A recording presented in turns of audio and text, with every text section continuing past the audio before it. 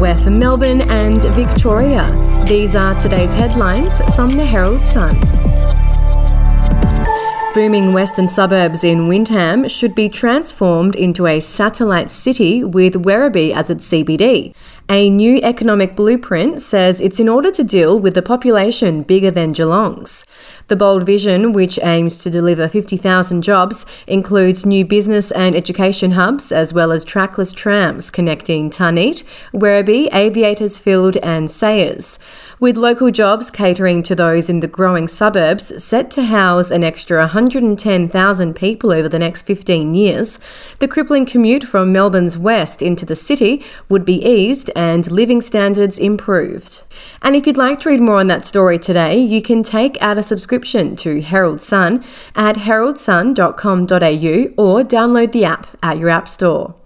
The Australian Taxation Office is sharpening its technology, making it harder than ever to hide income or claim dodgy tax deductions.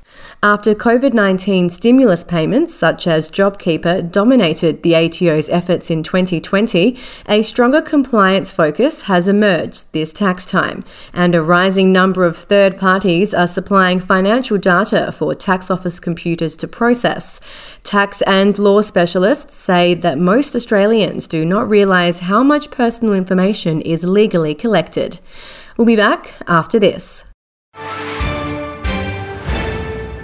News doesn't have to be boring. The Brits have given Prince Harry a new nickname after yet another tell-all interview. Oh God, is it the Ginger Whinger?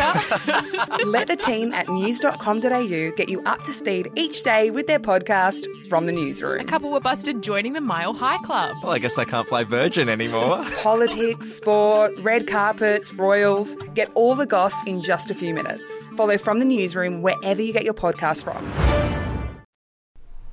Victorian teachers, principals and support staff were paid $28 million in the past 2 years alone for being assaulted, bullied, harassed and exposed to violence at work.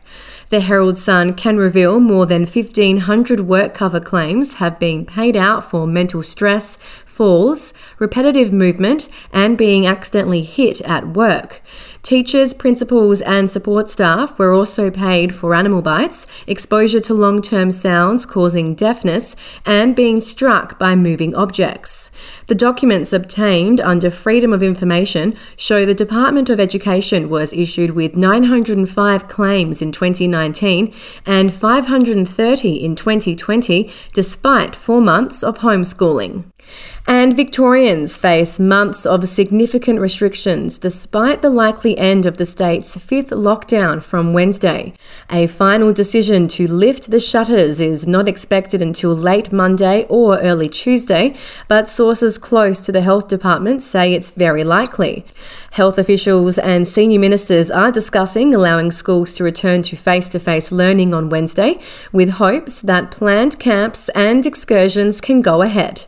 The reopening of cafes and restaurants under strict density and patron caps expected to be one person per 4 square metres, up to a total of 50 people indoors, and 100 across venues is also being canvassed. And those are your headlines from the Herald Sun.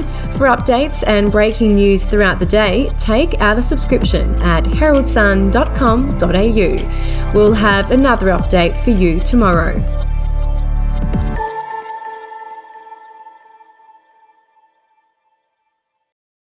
Are you ready to get an inside look at crime from someone who has investigated some of Australia's worst crimes? It was like Aladdin's Cave. The luminol found bloodied footprints and bloodied handprints on a wall, so it's just like a horror movie. Former homicide detective Gary Jubilant sits down with cops, crims, addicts, victims, small-time cheats and big-town lawyers as they tell their incredible stories. My house got raided. Next thing you know, I got bail refused. Next thing you know, I'm on a truck to Parklea Prison. Listen to I Catch Killers early and ad-free on Crimex Plus on Apple Podcasts today or wherever you get your podcasts.